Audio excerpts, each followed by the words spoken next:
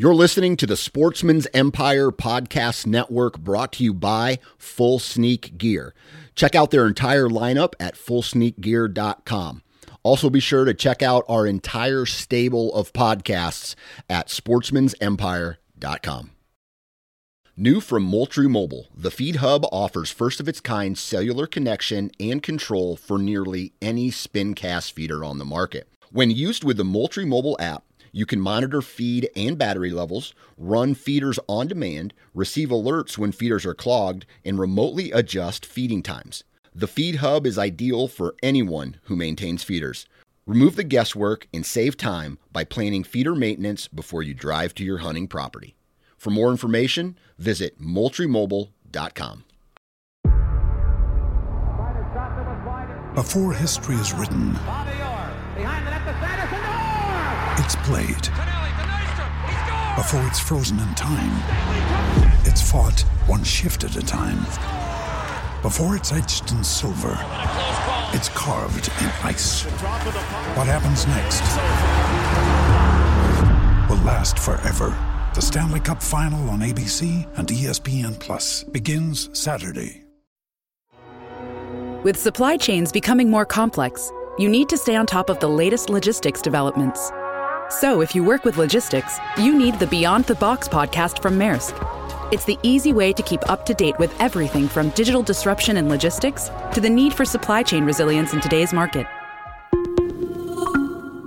Find out more and keep ahead of the game with the Beyond the Box podcast on logistics insights at maersk.com/insights. The best part of the hunting season is finally here. We've waited for this all year long. Now let's make it count with some great gear from our partners. First up, Tactacam is our title sponsor, and their point-of-view cameras are my go-to method for filming my hunts. Their new 6.0 camera has added a 1-inch LCD touchscreen that has totally changed the game for me.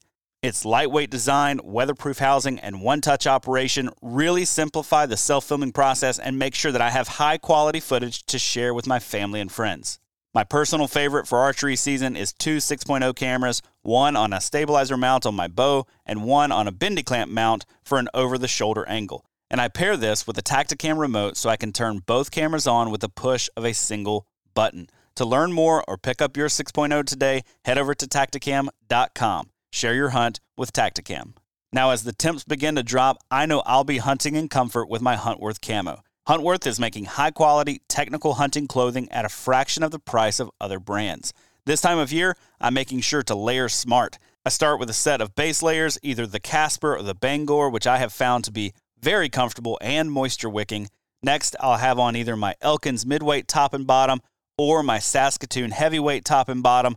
Either way, I'm also going to be bringing my Saskatoon vest. And because the hunting often gets better when the weather turns nasty this time of year, the Winstead rain suit lives in my hickory pack all the time. And I can honestly say that this is the best rain suit that I have ever used. You can learn more or grab your Huntworth gear today at huntworthgear.com. And finally, the onX Hunt app is an absolutely indispensable tool for me this time of year. If I'm not in the action, I'm going to be making a move to go find it. And the onX Hunt app helps me identify those terrain features that I want to key in on with their latest aerial imagery additions. The app now has fully functional 3D on both iOS and Android, low-resolution satellite images updated every 2 weeks with historic look-back and leaf-off imagery, all in addition to the base maps that you've always had in the app. Get more out of your maps this season and know where you stand with the onX Hunt app. Now let's get into this week's show.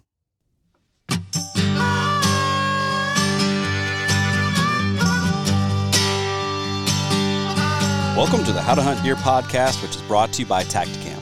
This podcast aims to educate those who are interested in becoming deer hunters, brushing up on essential skills, or maybe just adding a few new tactics to the toolkit. Here we cover a variety of topics that are going to help you be more confident and successful in the field while you're hunting deer. Thanks so much for tuning in with me this week. Guys, I've been on a little bit of a hiatus. It's been a crazy Christmas, New Year season. And things have really taken off with doing some consulting this time of year. And so I've been doing a ton of traveling, which makes it difficult not only for me to just sit down and record a podcast, but sit down and put the time that it takes into it to actually schedule with, high quality guests. And so I haven't been pumping out a lot of material here lately, I'm going to get that back on track here pretty quick. I had Ethan Eskew on, though, a couple weeks ago. If you didn't listen to that episode, you need to go back and listen to it. It was fantastic, and I'm looking forward to putting into practice a lot of what he talked about in that episode. Got a good one for you today. This is actually a rerun episode, but not a rerun from How to Hunt Deer. This is a rerun from the Wisconsin Sportsman podcast. When I had a chance to catch up with Mr. Sam Billhorn of Whitetail Partners. Now, you've probably heard of Sam. Sam is the owner, founder of Whitetail Partners.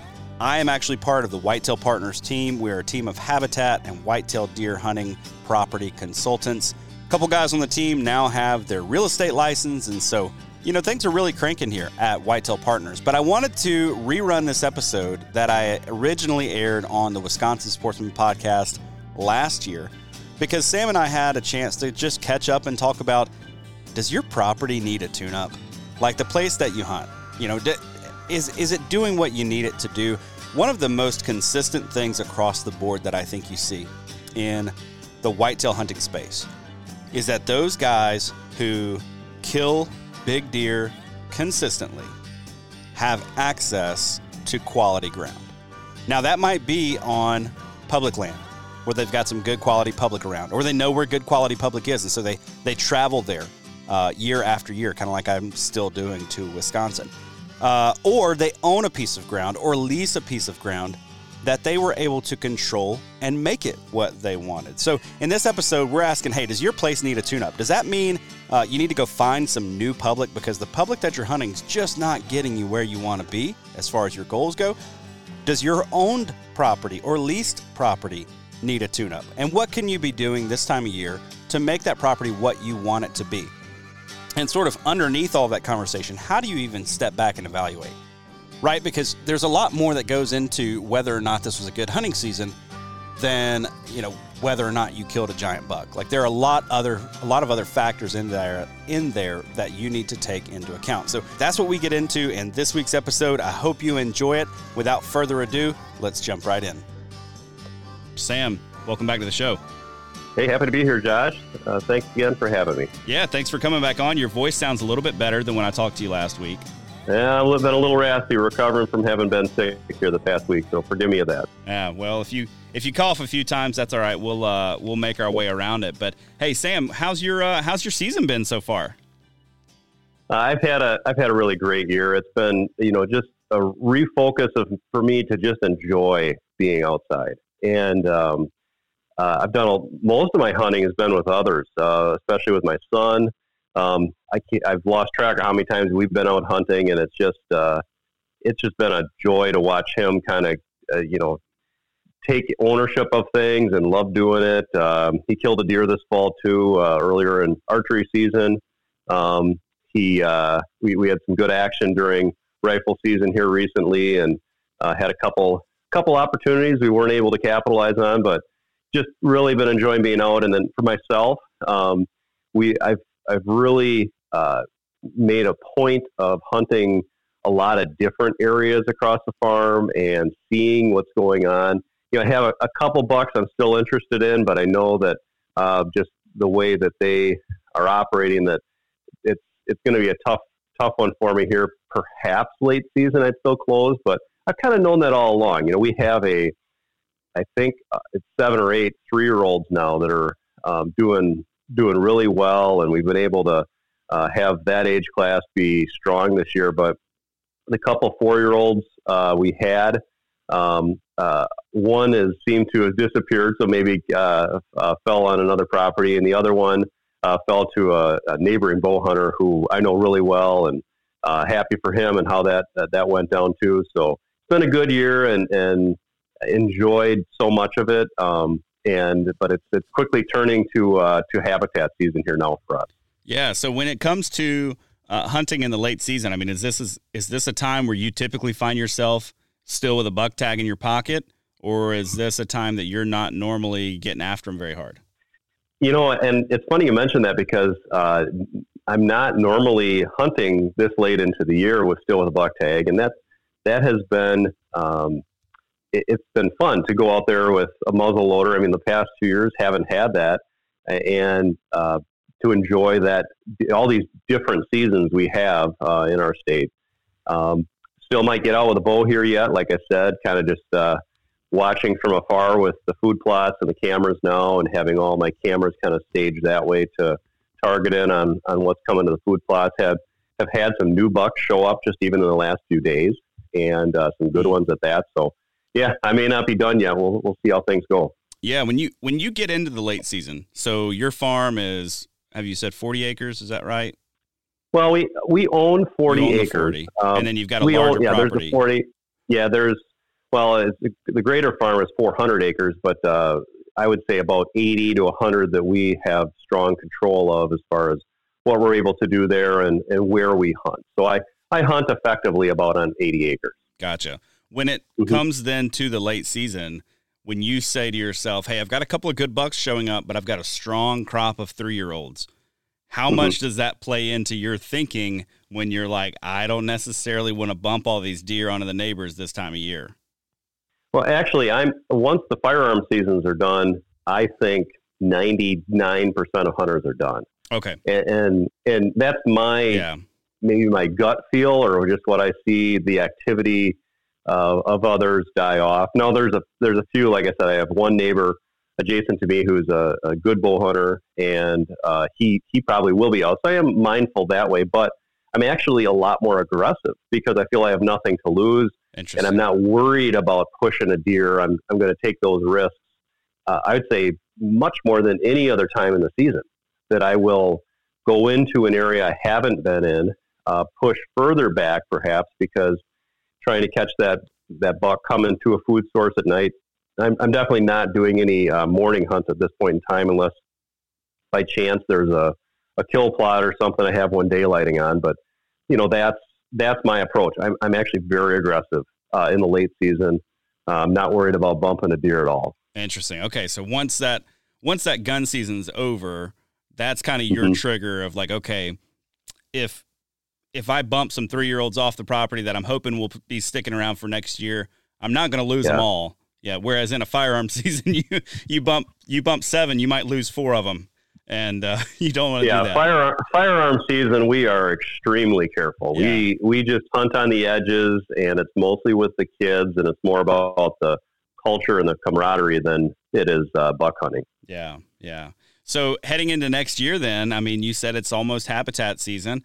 What are you thinking about, or where are you rethinking maybe your own plan for your property as you're like, hey, here's where we are, here's how the property has performed. How long have you been sort of intensively managing that property? So what I'm always looking forward to at this time of the year is getting out and dissecting the property. So as soon as we're done hunting, and that's for our whole party, we want to be considerate if some people are still at it. But as soon as we're done, is getting out there, and I want to go over every square inch of the place. On 80 acres, I might, without exaggeration, spend a day walking around. Okay. And what I want to see is, how are the deer using this, perhaps especially differently than I expect them to. I obviously on a highly managed property, almost every deer movement is predictable for us as far as where we expect them to be and why and all that. And it starts to ask questions of, why is this bedding area being used so much, or why is this bedding area being used so little? Or whatever that case is as a property goes, you're never done. You're always looking at it to say, okay, this bedding area, it's starting to thicken, or not thicken up, but it's needing some maintenance. Maybe we need to re-hinge cut some trees, or we need to go in there, and we don't want deer leaking out in this direction, so we're going to close that off. All these little details, I think a lot of it revolves around travel. I want to see how deer are moving throughout the property, because that's how I intend to capitalize on those opportunities. And if they're taking some route I don't want them to, I'm going to change it. And those are the type of things where I'm making notes and mental notes out in the field as to what to do. Yeah. So, and how long have you been managing that property now? About 5 years now, coming up on 5 years. Okay. I just wanted to highlight that, because what you just said, you're going to walk every inch of that property, and you've had it for 5 years. So you've gone through this process 5 different times, but you don't sit back and say, well, I know the property, I don't need to go check that out. You're still getting out there and confirming what you suspect and believe is true of the property and the improvements that you've made. Absolutely. And that's huge. Hands down. And I would say one of the things that is most easily overlooked is open field development and food plots and those sort of things, because you'd say, and not just necessarily the type of crops you have or what you're putting in there, but the structure of that. I'm continuously making tweaks within the fields to segment plots, either with warm season grass or corn or plot screen, or edge feathering if we're got a adjacent timber edge to manipulate that timber some more. I'm getting more and more into directing travel through plots, be it with, I do like a lot more clover walkways and even bringing in little strips of grass here and there just throughout the plot to give it a lot more structure. It's not just, this open rectangle of food. It's a maze and pockets and all these different things, because I want deer to be as comfortable in that plot as they are in my bedding areas. Yeah. And that's something, growing up doing food plots on hunting clubs and things like that, that is not something that we did really much of. We would occasionally plant, like if there was a fire break or a small, an old dim road or an old logging road going out of the plot, we would plant that at times to kind of make it more predictable how the deer would travel into the plot. But we left everything as kind of a destination. You know what I mean? It was just a rectangle or a circle or an oval or even an hourglass if you're trying to get fancy with some bow setups. But it's a destination for food. We're trying to get deer into the plot, and that creates all kinds of problems when you, if you would like to hunt it in the morning or hunt that area in the morning, because you're blowing everything out of a destination food source. And number 2, when you're getting out in the evenings, there's almost no way to get out without spooking some deer, because even if there are no deer in the field, they may be 10 yards into the woods and you don't even know they're there.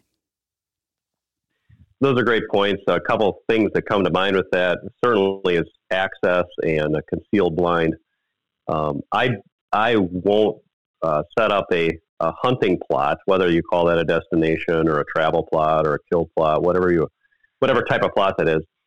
I won't create that hunting setup unless I can get in and out of that blind virtually at any time. Now, obviously, there's always a little bit of noise you can make getting in and out of a blind, and if you got a deer 10 yards in front of you, it's not perfect, okay? But I would say if you cannot exit from the rear and take the back door out of that place, that setup is somehow, it is flawed, and you have opportunity there to spook deer off your food, which is one of the number one things to avoid in any sort of hunting plot.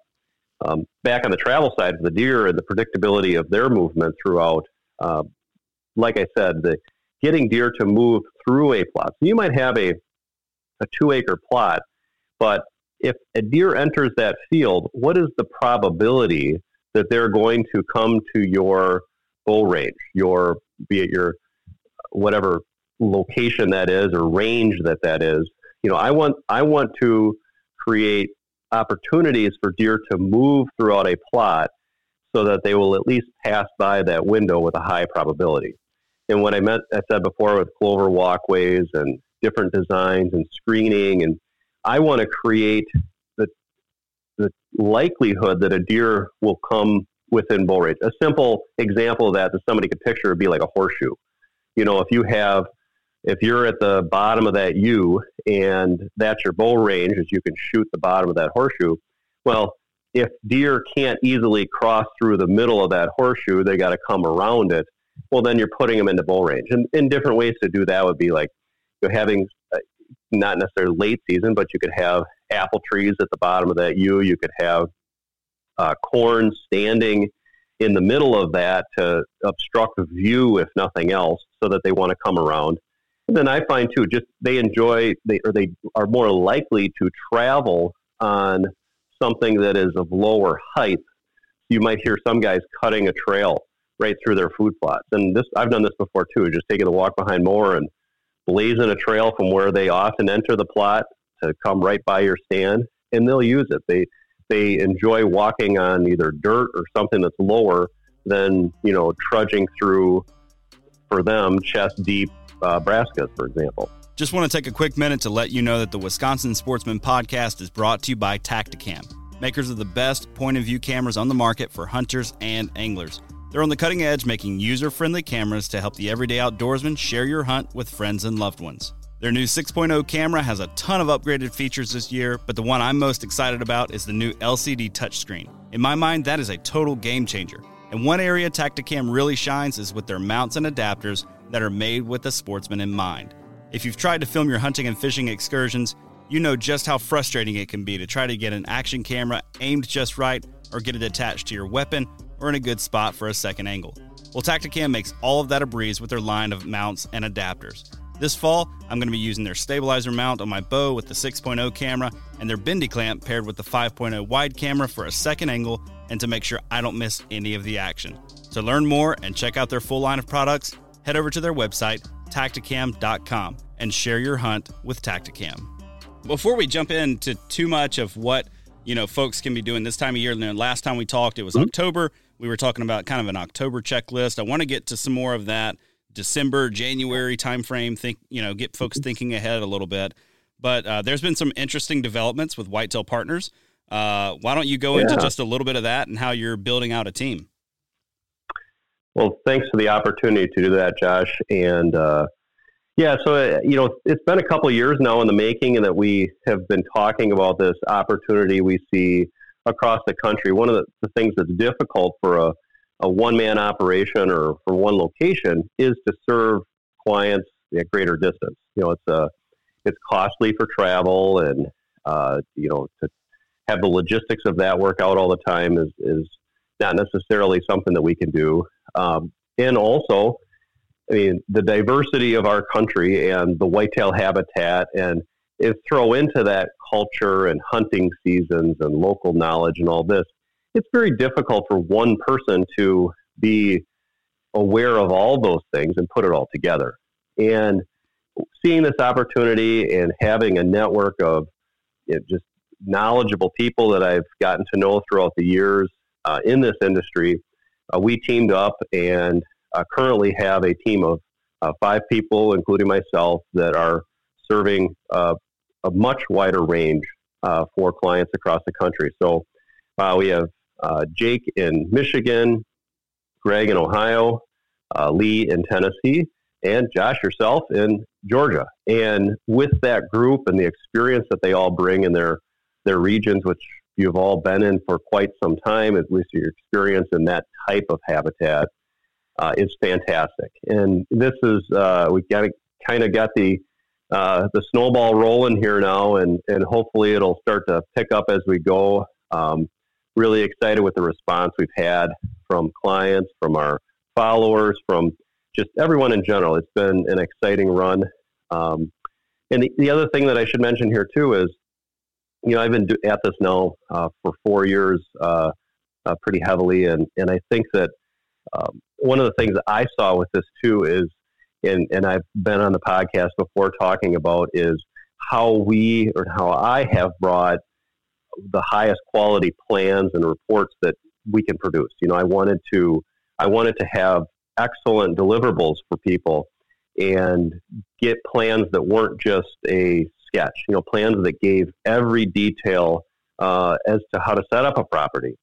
And in doing this too, I wanted to bring that level of quality to everybody. So we've been, going through a lot of processes and, getting our house in order to replicate that process for the clients wherever it is that we serve them. Yeah, and that's something we've talked a lot about as this team has been forming, is consistency in what is provided, whether you're with Whitetail Partners Wisconsin or Whitetail Partners Ohio or Whitetail Partners Georgia.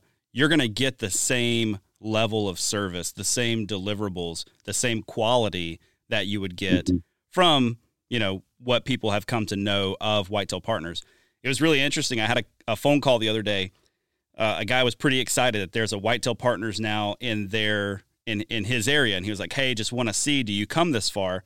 And this guy works with Whitetail Properties, real estate. Mm-hmm. And he would like to build out where he can, refer clients with a new farm. Hey, give this guy a call and, know that they're going to be taken care of. So he was real excited. He said, because I don't know of any other habitat consultant in the game right now who's providing the level of detail that Whitetail Partners is. So that's one of the things that I was most drawn to, and I think I'm most excited about, is knowing that that's one of the things that sets Whitetail Partners aside from the competition. So if people are thinking, hey, why should I use Whitetail Partners instead of, this buddy that I know who's kind of done this a couple of times? It's like, well, one of the things is that report that you get at the end that's going to give you step by step of what you need to do with your property. Yeah, that's a great point. The report is intended to be a how-to manual as much as a here's your plan.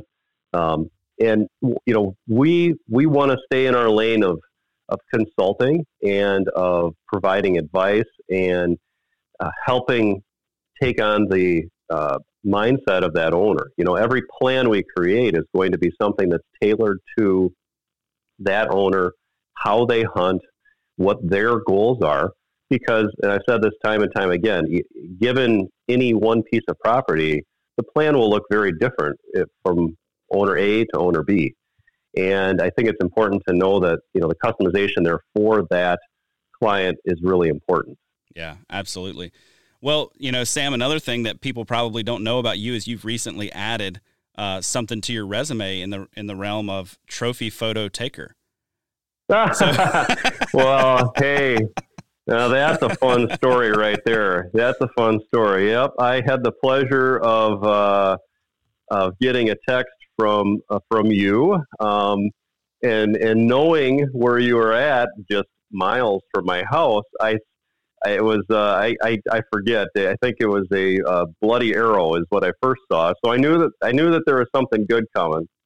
But long story short, yeah, Josh, you arrowed after, I don't know, 9 or 10 days of some hot, hard hunting.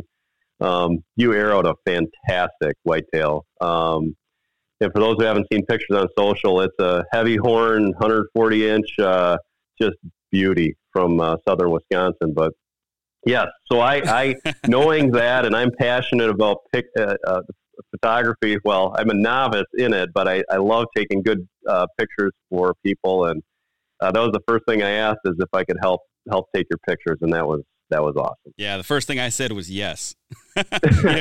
Yes, please come do this. So if you've been following on Instagram and you've seen the photos, those are all courtesy of Sam Billhorn. So well done, sir. Well, thank you. I appreciate you being there to help me capture that moment and celebrate. That's one of the weird parts of being on an out-of-state hunt is you get done and it's like, who do I high five? Like, who's around me to high five me? It's like, I made this trip by myself. I don't know. Those tailgate moments are different then, for sure. They are. So I appreciate you coming out to do that. But Sam, that was a great day. Yeah, absolutely. And, that buck and that story is such a cool example. Even though I was hunting some public, seeing exactly what manipulated the deer movement and what had changed. And, the simple piece of a ditch flattening out and a tree falling during the off season that I didn't know had fallen changed the way the deer used that whole area by probably 75 to 100 yards. And, finally figuring that out, I was able to capitalize on that. But it really just brought to mind, like, wow, we can really, when you're setting up a plan for someone, you can replicate nature and what nature is already doing out there to guide the deer through the property, which for me was just such a cool realization that, a lot of what we're trying to do is replicate what we see happening out there already. What dictates deer movement? Okay, well, here's what we see dictating deer movement. So we want to do a man-made version of that in a couple of key spots and put you in the right position. Except, as opposed to, out on public land, you're just kind of at the mercy of what has happened. On your property, you can kind of say, hey, this spot works out really well for me, so I can kind of encourage the deer movement right where I want it. Yeah, right on. And you saying that tree, I think for those of us who are passionate about habitat improvement and all this, we could all reference that one tree. I mean, for me, it was on. I could take you to it. It's a 100-year-old oak tree that came crashing down. This is maybe 10 years ago, and seeing how that changed deer movement throughout the property was my aha moment too. To see it just how that can manipulate, how that in nature happens, and now we want to replicate that. That's what so much of these habitat plans are about, is going in there and defining things, defining bedding, defining travel, just to name a few, and how that happens. Well, and I would say it's also a third, mock scrapes, where we want to define where that happens. So many of all of my hunting setups, I'll say, except for ones on food as much, if they're on a travel route and I have a deer coming in on that corridor, I'm not even thinking about shooting them until they're on that mock scrape, because I know they're going for it. And that's that opportunity that I'm going to wait for. Yeah. Very cool. Very cool. And, maybe mock scrapes are something that we could probably devote an entire episode to at some point. And I say that because I've tried mock scrapes in the past, mixed success, right? Like you have one that just takes off, you have another one that doesn't. What in the world is going on there? But then when I had the opportunity to spend some time with you, to go out in the field, to see how you set your mock scrapes up and how all of that works, and to see the deer can't help themselves at that point. Like it is all the way from fawns up to the most mature buck on your property. They can't walk by that thing basically without the vine hitting them in the face. I mean, they're going to come in contact with it. Yeah, that's right. I mean, the typical corridor setup, and you've built them, you've seen them, is you had to take a strong movement that you already have, and you're going to, make sure that's the only movement. Sometimes there might be a secondary movement, or even several that goes throughout the landscape, and you're going to put trees down on those conflicting corridors so that you basically block the deer from using it, and you're telling them you are going to use this one. And then that mock scrape is in your middle of your shooting lane at 25 yards, and it is on the perfect flat piece of ground and you arrange it in such a way that, it's right there. They have to walk around it. And they won't. They will at least give you a second at that location. Yeah. And I just want to emphasize this point. I hear a lot of people talk about mock scrapes with mixed results. Your success rate on those kinds of mock scrapes on your travel routes is extremely high. Oh yeah, 90% for sure. I mean, 9 out of 10 deer, like I said, they'd have to step around it, and they don't. They're all going to at least nose it, and some will spend 3 to 5 minutes there. Yeah, I think that's huge. That's huge.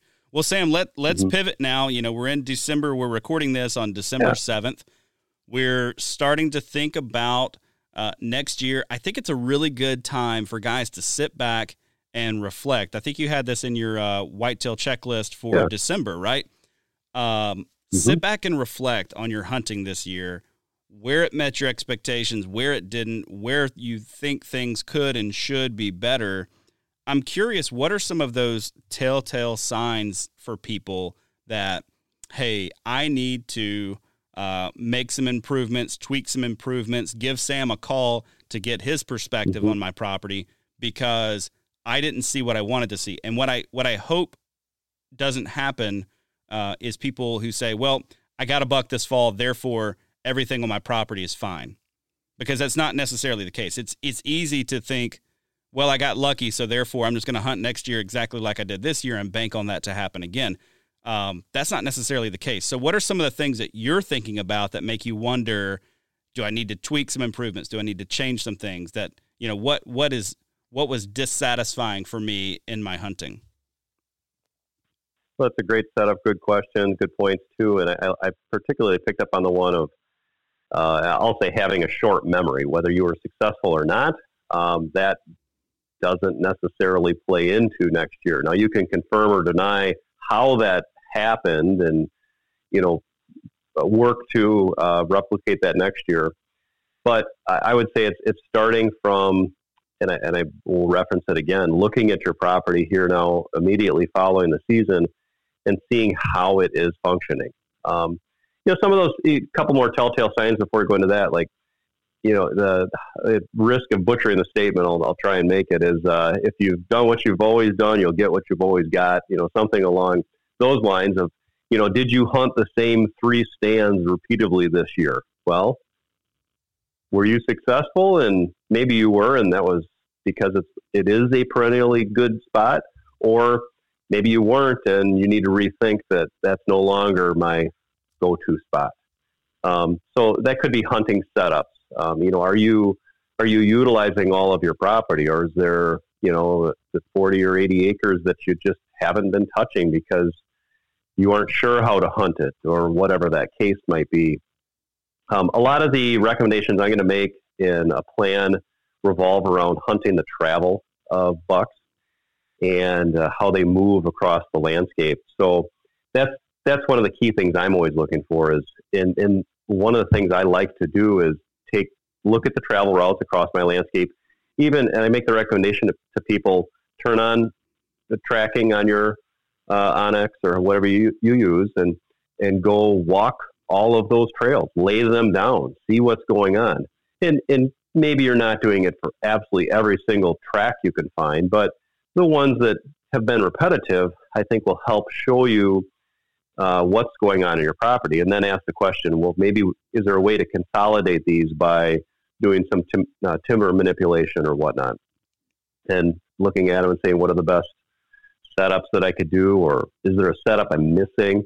Because sometimes, especially for those who've had a property for some time, you do get in a habit of doing certain things, and all of a sudden, whether it's yourself realizing it or somebody else, one of the best hunting locations you had, you'd never hung a stand there, and it just became your habit of doing certain things. Another one is access.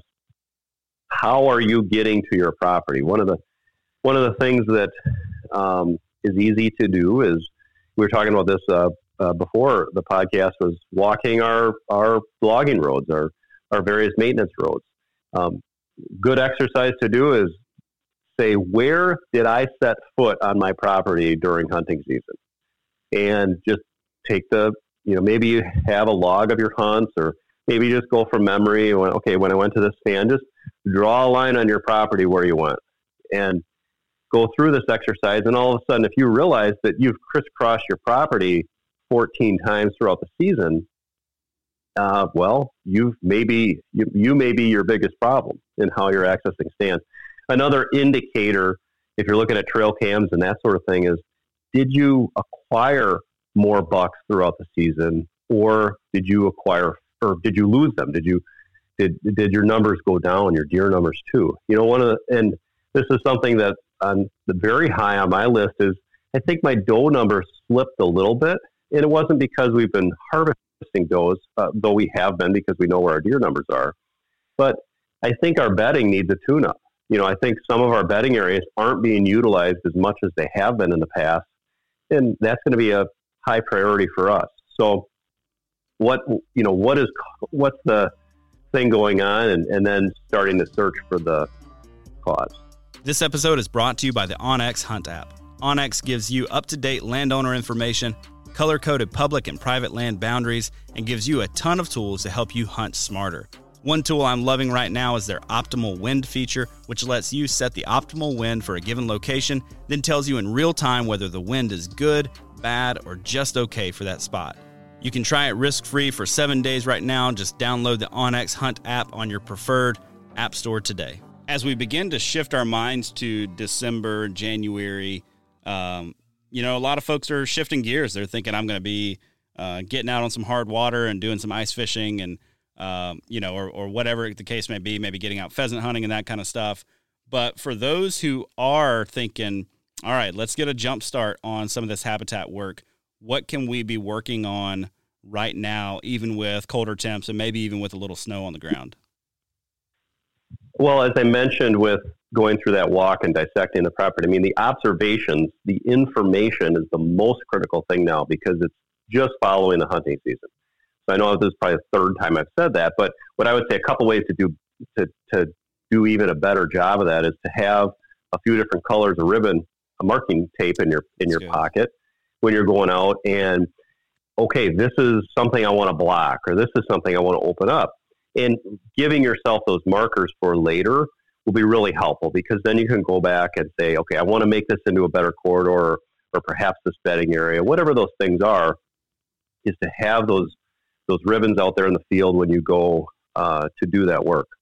So that's definitely one to make those to make better on that observations. Obviously, taking notes is another good one. That's it becomes difficult in the field sometimes to do that, but taking the time to write things down will organize your efforts later. As far as the habitat work itself, you can get after things with a chainsaw right away. Getting any sort of cuts done, your bedding areas, your corridors. I always tell people it's great if you can move quickly at seeing the sign and get that cutting done before you have heavy snow, especially here, talking in the north. It becomes very difficult once there's a good amount of snow on the ground to move around, to be safe, and do all that. And the other thing with tree cutting at any time of the season here is to be sure that it isn't too cold. I don't want to be doing hinge cutting if the daytime temperatures aren't getting into the higher 30s or 40s, because if you have frozen trees, they're going to be more brittle. You're going to have more loss in your cutting. And if you're, in particular, doing hinge cutting, that is counterproductive to what you're trying to accomplish. Yeah. So this time of year then, are you employing, so obviously you're going to be doing some hinge cutting and that kind of thing. Are you employing other methods of TSI? Are you girdling anything? Are you just felling trees totally? Or are you going to save that work for more in the spring? Yeah, so you can do all of those things. I'm not much on girdling. I don't like seeing the dead standing trees. I'll just fell them, put them on the ground. I'm pretty comfortable with that. But other things that you can be doing in December is looking around and seeing what you want to add in spring. Every year we're putting 400 or 500 trees onto our property, and bare root plantings, the conifers mostly, but hardwoods and soft mass and some other trees as well. But looking and making your list and getting that order. In a lot of these places, these nurseries that handle bare root trees, there's some of the more popular species that will, even in December and January, they'll close those out. They're sold out because they only get so much stock, or they've only committed to so much, and then you won't get those in. So this is definitely one of the things you got to plan ahead further on is your bare root tree orders to get those done. Mine's already in, for example, here in early December for spring, but to get after those for sure. And it's never too early to look at other orders too. Your food plots. Maybe you want to lay those out a little bit and think about the architecture of how you might want to change that. Maybe it's bringing in a new crop that you haven't had, or developing screening where you haven't had that before, and some of those things that you certainly could get after that in those open field setups. Yeah. So on that line of getting your tree orders in and maybe doing some cutting, kind of setting up bedding areas, first of all, it's a really good time of year to do some cutting as well, because you get those tops coming down later, in this winter time frame. That's putting some food on the ground really, really quickly and really effectively. Maybe you've got nothing but harvested crop fields all around you. This could prove pretty beneficial to the deer, and at least get them in those pockets relatively quickly and get them acclimated to those areas. As we're thinking about bedding sites, though, you mentioned yours might need a little bit of a tune-up this year, and we're making tree orders. We're thinking through how we're gonna set this bedding area up. What are some maybe like bedding area do's and don'ts? Because I think this is a really good time to focus there, because if you can focus there now, give them spring, summer, fall, where we're just staying out of it, leaving it alone, it's only going to help you, right? So what are some do's and don'ts when it comes to trying to set up a bedding area maybe some mistakes you've seen made or some, hey, that we made this really thick spot and nothing's in it. What's happening? So some basics for starters. And when we talk about bedding areas, typically we want to be creating good cover, good side cover, both visually so that they feel safe in there, they can hide and that sort of thing. I'll always say this just with a smile, is you can never undercut a bedding area. Most of the time that's the problem I see is people just drop a few trees, they hinge half a dozen trees here or there, and you look up and there's no light getting in. Those hinge cuts are likely going to die, and they weren't enough cover to begin with. In general, you need to open up that canopy, something to the effect of at least 50% or more of those big canopy trees coming down, and that's going to give you your major structure for your bedding area. So these are the trees that are going to hang up. These aren't hinge cuts. These are trees that are felt, and those branches will hang up high. They're good for your subsequent cuts to hinge down upon. And when you're done, you're going to have a very cluttered, thick mess, to be honest, that you can look up and have a lot of sunlight coming down. And I think another common mistake there too is only working within that pocket. Maybe you're working on a 1/4 acre or a 1/3 acre pocket, but you didn't cut any trees beyond that. Sometimes you need to cut a couple of canopy trees a little wider because that sunlight doesn't come down through a tube. It needs a little bit more of an opening that way. Another mistake is once you're to that point is quitting, being done. Say we did it. If you leave it in a tangled mess that you can't go through, and think of kids perhaps climbing around in and around and through the trees. If it's just a brush pile that's impenetrable, the deer aren't going to go into it either. So you want to have that area be cleared out. And what I mean by that is just you want to make several routes through it, in, around, entrance, exit, kind of just a maze throughout that whole area. I would say on a 1/4 acre bedding area, you might have a couple 100 yards of trails within it that wind through and clear out, and then obviously the beds themselves, getting into the details of actually clearing a spot, raking it out down to dirt. You can put a backlog in there. Some of those details, when you're doing this work, a lot of that cleanup and detail work you can't physically do as easily in the winter with the frozen ground. That's a perfect activity to do in the spring when you can come back and kind of see how it's being used, and even check it in the summer to make sure that another tree hasn't fallen down and blocked an entrance or something like that. Yeah, I think that may be something that a lot of guys overlook, is that having the ability for deer to travel in and through the bedding area effectively. I've seen before attempts at cutting where you may have some deer using it, but you're really limited on the number of deer that can use it, because really they can only bed on the outside. They're not going to walk through a brush pile or jump into a brush pile to get into this bedding. And then also some of the best bedding that I have found that's just naturally occurring is when you've got a thicker pocket. But think about when you walk through it, some of the marshy areas that I really like to hunt, you've got red dogwood and all that stuff down in it.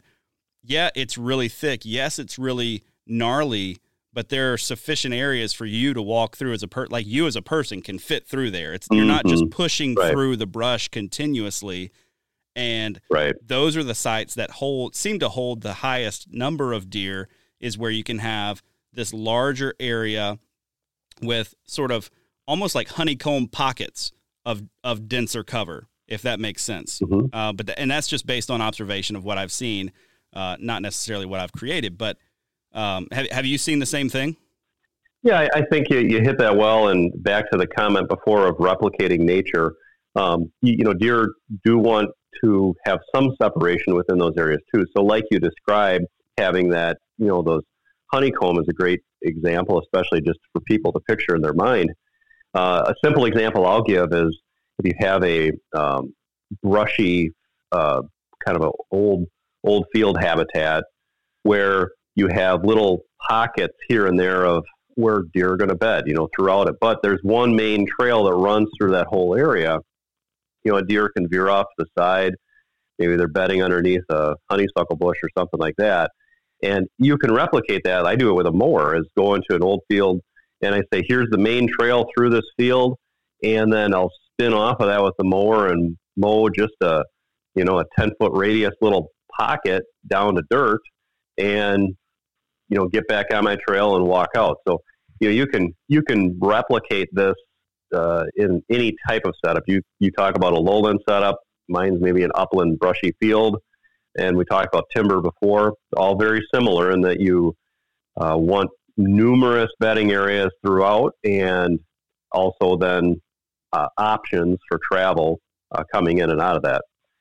Yeah. So I'm curious now, we've probably got some guys listening who have done some habitat work on their property. They've tried to maximize, they've tried to put in some features that are going to hold the deer with bedding, that are going to influence movement, and maybe they're not satisfied with their results. Like maybe they've done it themselves and they're kind of like, where did I go wrong? If that makes sense. So what are some of those key things that you've noticed? Maybe it's with travel corridors, maybe it's with your food plot setup, where guys have, put in the work, well informed, but it just, they didn't see the results that they were hoping to see. I think one of the most common things that come to mind in this subject is always that the improvements relate, that they work together. And it's possible that a guy can say, okay, bedding, I need bedding. Well, I'm going to put that on this. I hear south-facing slopes are good. I'm going to put it on the south-facing slope. And all right, we've got an improved area and they're going to bed there. Well, his main access into the hunting land is right there, and he walks by it every time he goes out to his setups. That probably wasn't a good choice from the standpoint of how he had to access the land. And maybe he has a different means of accessing it, but obviously that's where our recommendations come in, is to look at something and say, it isn't about understanding just what a feature is and how to do it. The where part of it is equally important. If you're, you could have some of the best looking habitat and be very desirable for whitetails, but only if you never hunt it because it's unhuntable. Your access to your stand or your stand itself, you have one opportunity to do that, and that's the first and only time you hunt it, because after that it's just screwed up. And I think that's by far the most common thing whenever I see improvements, is that it was perhaps in the wrong location. Another thing that I think of too, as it relates to these things, is the order in which things are in. We have, when we want to develop travel, it's often, we talk about generically bedding to food, food to bedding, but where we put improvements within that, in the order that we have it, is very intentional too. I think a simple example we talk about every now and then are water holes. A water hole is a highly attractive element to a property. I don't like seeing them in the open sunshine of a food plot. For me, well, one, just the functionality of keeping them in the shade so that they're more likely to be filled and all that, and also secluded and these different, some other aspects that come into how deer use them, and also not wasting that improvement on a food plot, for example. The deer are already coming there for the high water content food that's there, and that's why they're there. They don't also then need a water hole. It's better off placing that, 80 yards back into the cover, where you have a hunting opportunity to catch that buck more in a staging area that he's coming into that plot. So anyway, a couple examples of the where those placements are tied to it. In particular, hunting access is probably number one.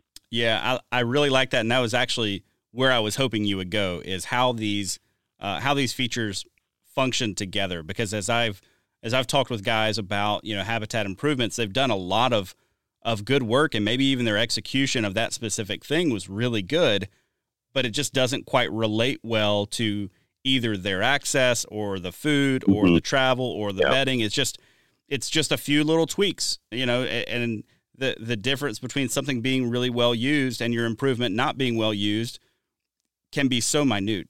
It can just be a little off, and maybe you can tweak it and begin to improve it this year. How quick are you seeing bad access mess up a property? Let's say an average property, 40 to 80 acres that a guy's hunting.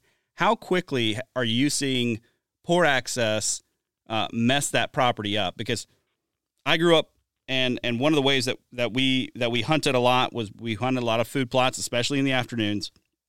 And the food plots were well used to fill up with does, all that good stuff.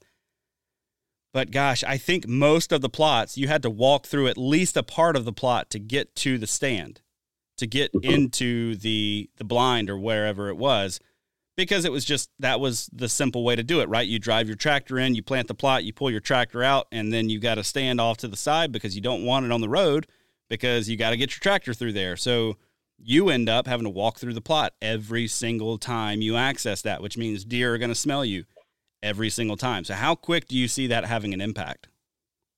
Well, in the example you gave of a small property, that impact is it's the first hunt, and it's sustained throughout the season as long as you use it.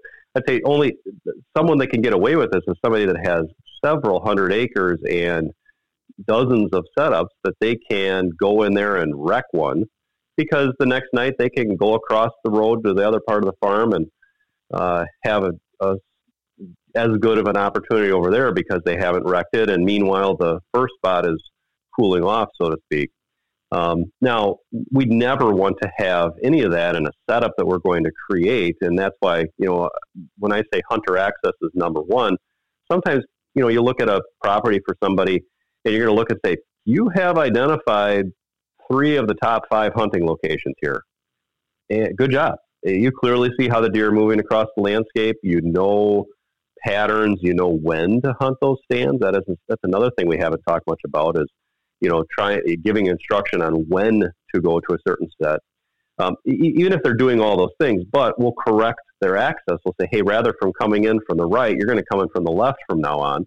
And during these hours and these days and all that, and give them something new in that they're no longer having their use of that land during the hunting season wreck their hunt before it starts.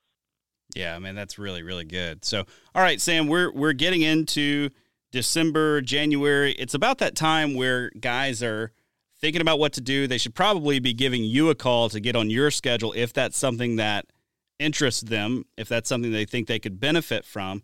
Where would you point folks to either get a hold of you and if I've just got some questions and maybe I'm not ready to commit yet, but I want to talk with you first. Is that okay? Like, is that all right to just reach out? Oh, absolutely. The social media website, you can learn about what I have out there as far as that goes, at Whitetail Partners on Facebook, Instagram, and whitetailpartners.com is the website. Looking forward to an overhaul on that website here shortly, but lots of great information out there. But to your question of, hey, what can you do? Or I don't know what I need even. Where do we even start with this?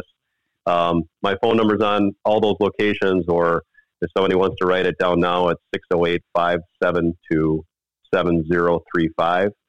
Call me. I'd be happy to have a conversation about what you have going on, what type of thing could be the right service for you, for your needs.